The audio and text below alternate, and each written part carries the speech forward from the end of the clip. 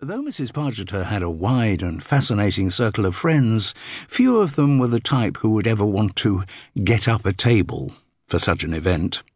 And in her experience, the kind of people who did want to get up a table had limited charm and limited conversation. So the thought of sitting on the same table with them at a charity ball from 7:30 till carriages at midnight, not to mention enduring indifferent food, sweet fizzy wine that wasn't champagne, the inevitable auction and endless speeches of thanks, held little attraction.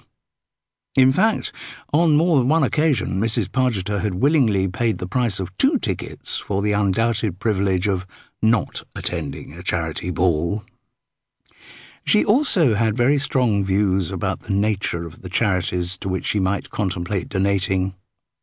Though with a huge appetite for life and a respect for the past, she would never give money to any restoration or maintenance project. It was Mrs. Pargeter's view that change was part of progress. If a medieval castle was falling down, that was probably because it had outlasted its usefulness as a medieval castle and would not be missed. She felt the same about endangered species.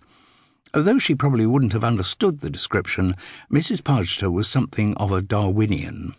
To her mind, the fact that the world population of Guatemalan dingbats was reduced to single figures suggested that the Guatemalan dingbat was probably not very well adapted to modern life and would be well advised to make an unobtrusive exit from it.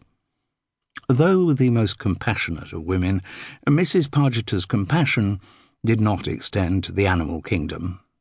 Friends of hers had cats and dogs that she was perfectly happy to meet socially, but she had never contemplated owning either herself.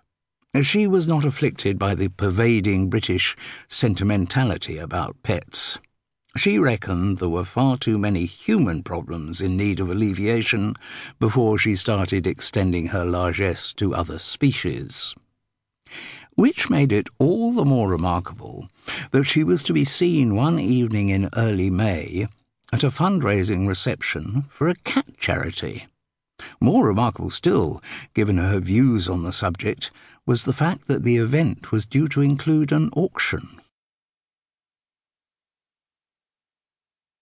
Chapter 2.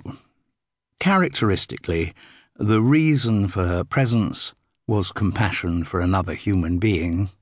Mrs. Pargeter was generous by nature, but her generosity became even more lavish when it could be focused on people with any connection to her late husband. Jasmine Angold was just such a person. Her husband, too, was late, though not as late as Mr. Pargeter, and Jasmine was going through the 2nd year of bereavement, which many widows assert is worse than the first.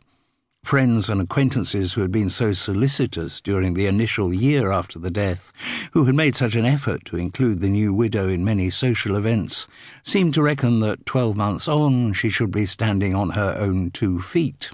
Meanwhile, the woman herself is facing the bleak and ongoing reality of her partner's disappearance from her life. Jasmine Angold was not completely on her own. She had a daughter, Charlie, who lived with her, or who perhaps, Mrs. Pargeter couldn't remember, had come back to live with her after her father's death.